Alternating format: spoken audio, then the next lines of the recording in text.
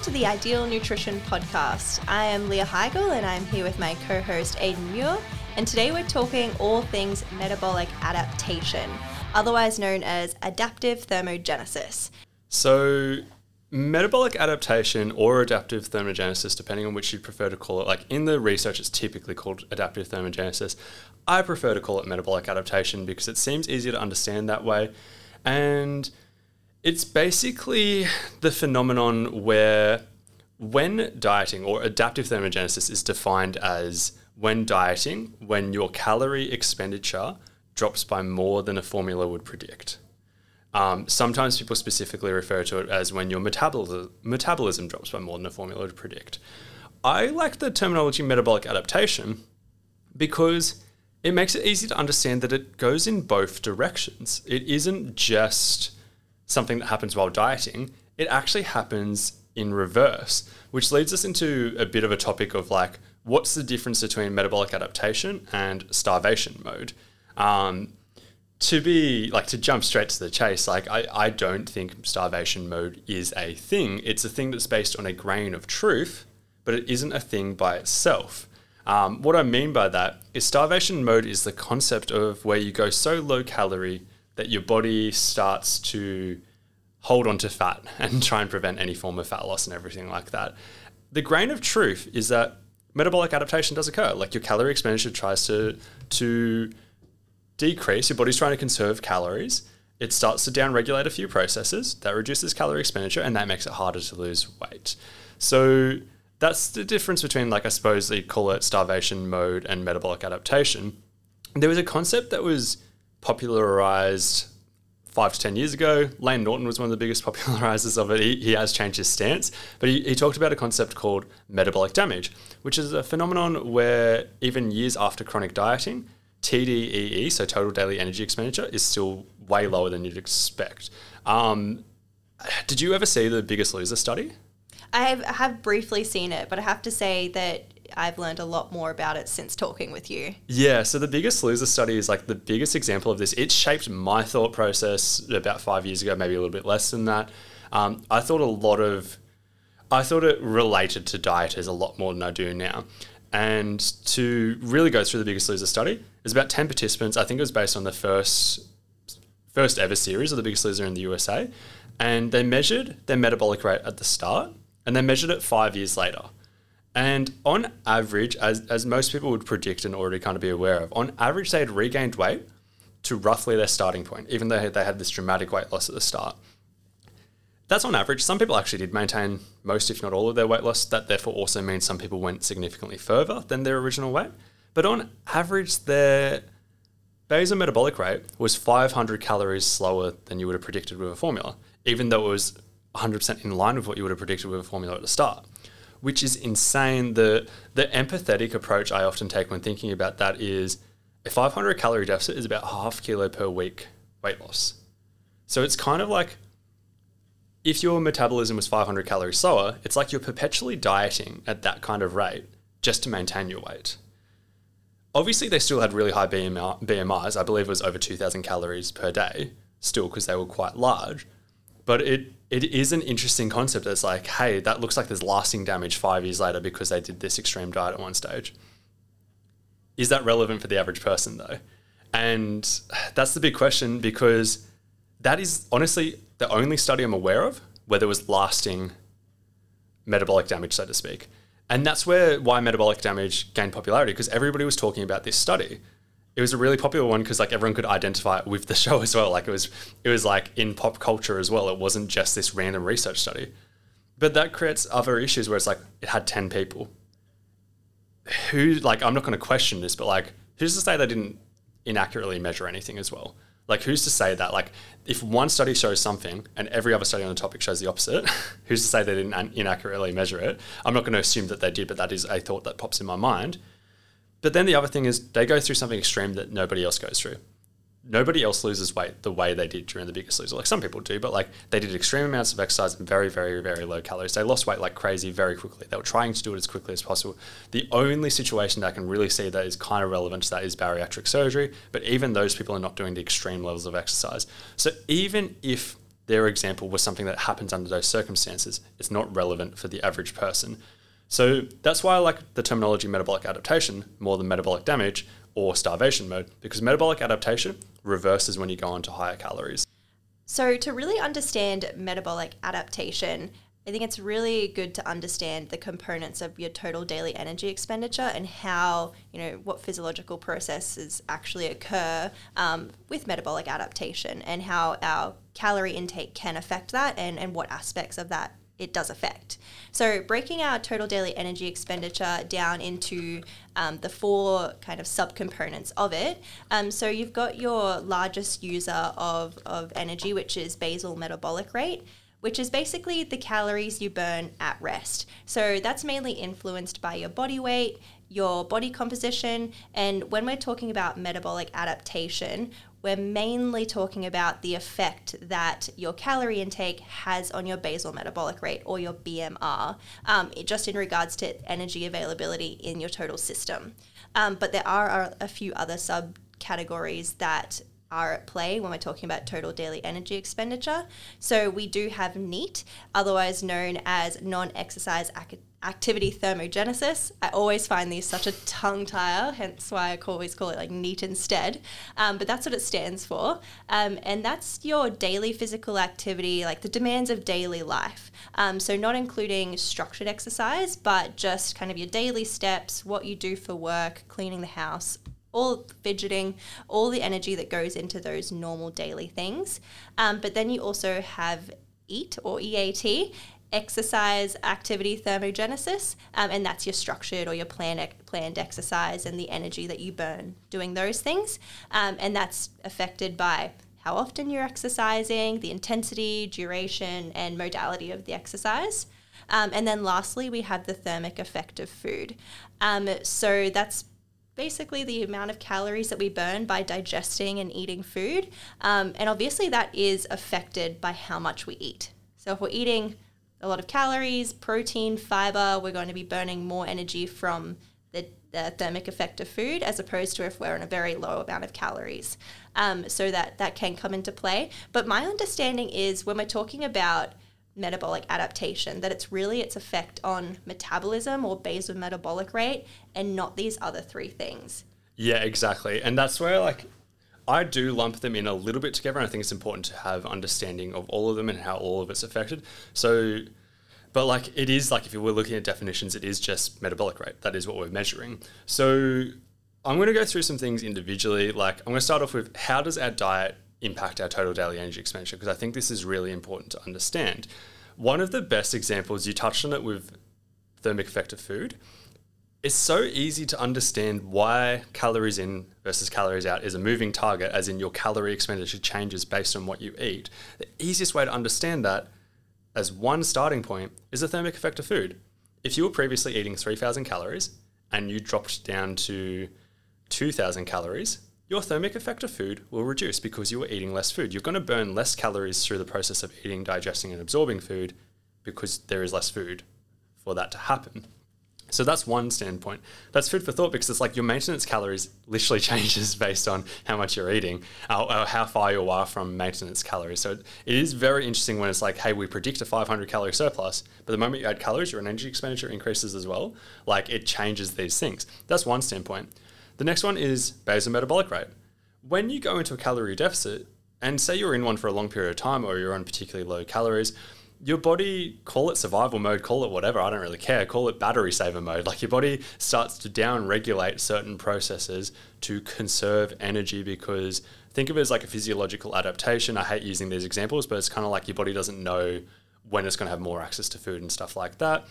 One great example of this is heart rate slows down. If you're in a calorie deficit for a long period of time or you get particularly lean, that burns less calories. It's not a lot less calories, but it burns less calories. And that doesn't fall into any other category. That falls into basal metabolic rate. Next one. This is a classic example, but females losing their period, ovulation basically stopping. Fertility is no longer a priority if the body doesn't have enough calories to look after itself, so it's not going to spend calories on fertility. That's just one of many examples of how basal metabolic rate can drop over time in a calorie deficit. And obviously, as you go into higher calories, these things reverse because there's now an abundance of calories.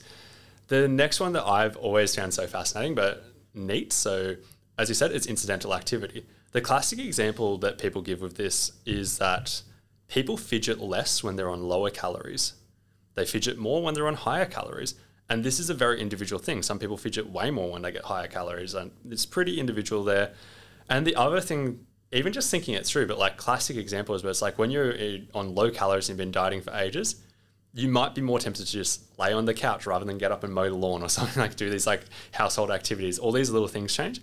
And a funny one to look for if you follow a lot of people on Instagram, bodybuilders who prep for shows, if they do a lot of videos, just watch them.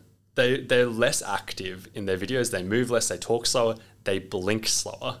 It's crazy. It's an actual phenomenon, and it actually significantly affects our calorie expenditure because it's all movement.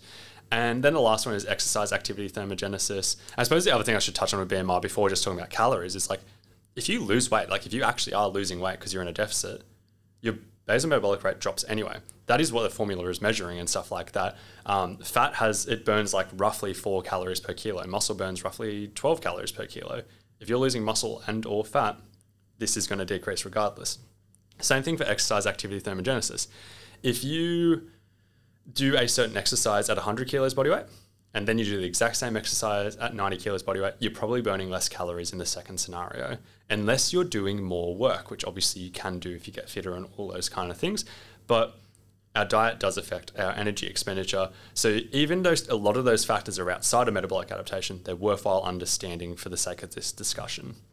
Yeah, I think like metabolic adaptation, it definitely has a lot of practical or clinical relevance. From one standpoint, I think it is definitely a good idea to acknowledge that it exists and it occurs. So if we are in a calorie surplus, obviously there is that increase in energy expenditure, and vice versa if you're in a calorie deficit. So having that understanding can be super useful. I just think some people can take that a bit too far in its significance. So it's likely not the reason why a calorie deficit is no longer working. There's so many things like you've touched on that are at play when you're in a calorie deficit, and certain things that happen, even just changes in your activity levels. There's so many reasons why that's no longer a calorie deficit or you're no longer losing weight. And I guess when we're talking about this, always think about the flip side. So same with the calorie surplus. It's not usually the whole reason why a calorie surplus is no longer a calorie surplus, but I like to think of it more in the deficit side of things because that's when it comes up the most.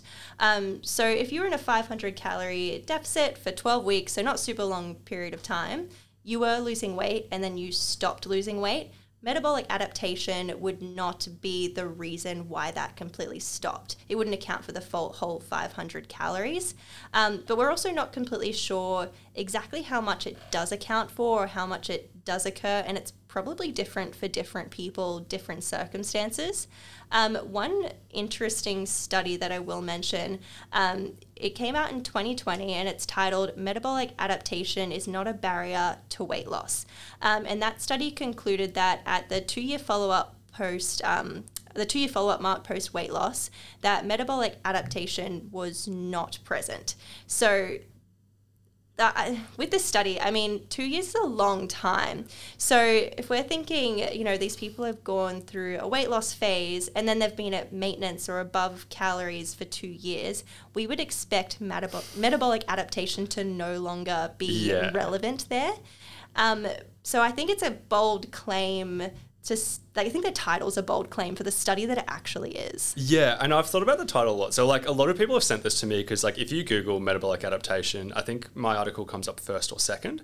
And a lot of people have seen this study and then been like, oh, metabolic adaptation doesn't matter. And they've sent it to me because you write about metabolic adaptation, you think it prevents weight loss. And no, I don't. It actually it lines up with everything we think about metabolic adaptation. What did you just say before about you said metabolic adaptation is not going to stop you from losing weight. If you're in a 500 calorie deficit, maybe it's going to erase some of that deficit, but all the other factors are going to play a role in terms of energy expenditure decreasing for other reasons, and the fact that maybe you get hungrier, maybe you change habits, maybe there's a lot of other explanations that are far more likely. But then exactly what I said, your energy expenditure, it will go the other direction when you're eating more calories. 2 years is a long time. We expect that to happen. The other thing in the study that is the real point that a lot of people point out is that they're it's not a major barrier to weight loss because in the abstract, they mentioned that they measured metabolic adaptation directly post-diet. When you read the study, they measured metabolic adaptation 4 weeks post-diet. They'd been at maintenance calories for 4 weeks. And we know from some research, Jackson Pios, for example, did a diet break study where they did diet breaks for 1 week over a 4-week period. They'd do 1 week diet break, 3 more weeks dieting, so on and so forth for 15 weeks. That wasn't enough to offset metabolic adaptation. There was no observed change there. The Matador study, which did 2 weeks on, 2 weeks off, 2 weeks on, 2 weeks off, looked like it offset metabolic adaptation, but we can't really tell because it was a free living study and they were just eating in the real world. Like, it's hard to tell in that kind of scenario. Maybe they're just stricter on their diet, really. Like, it's hard to say. But I'd be very confident 1 month, 4 weeks at maintenance calories is going to reverse a fair chunk of metabolic adaptation. The difference that they measured was a 50 calorie difference in energy expenditure, or actually in basal metabolic rate. So it was a 50 calorie reduction in basal metabolic rate. As I said, there's other factors like NEAT is reduced and stuff like that. Like, that's beyond that. That could add on to the 50 calories as well. It could be even higher than that. You talked about individual variation. There were some people who there was no difference in metabolic adaptation at that stage. There were some people who had over 100 calories different, but that's after 4 weeks. I would make the assumption that there's more than a 200 calorie difference at some stage. Like, if they measured it after a short washout period of like a couple of days at maintenance calories post-diet, I'd assume that there was a larger difference there. It's safe to say that. But like, let's call it 200 calories. That still comes back to the same question that we were just talking about, being like, it's not going to offset a 500 calorie deficit. Like, no. That's not the reason why people stop losing weight. It's just to be aware of that 4 weeks probably offsets quite a bit of this, and that study could look a little bit misleading because they measured it 4 weeks later, not directly post-diet. It would have been really interesting if they did measure that during the diet and directly post-diet. So I completely agree that it's a little bit misleading, particularly with their title, because we just wouldn't expect there to be a huge difference in metabolism, after 4 weeks at maintenance, let alone 2 years. We definitely expect things to kind of return to normal by that time.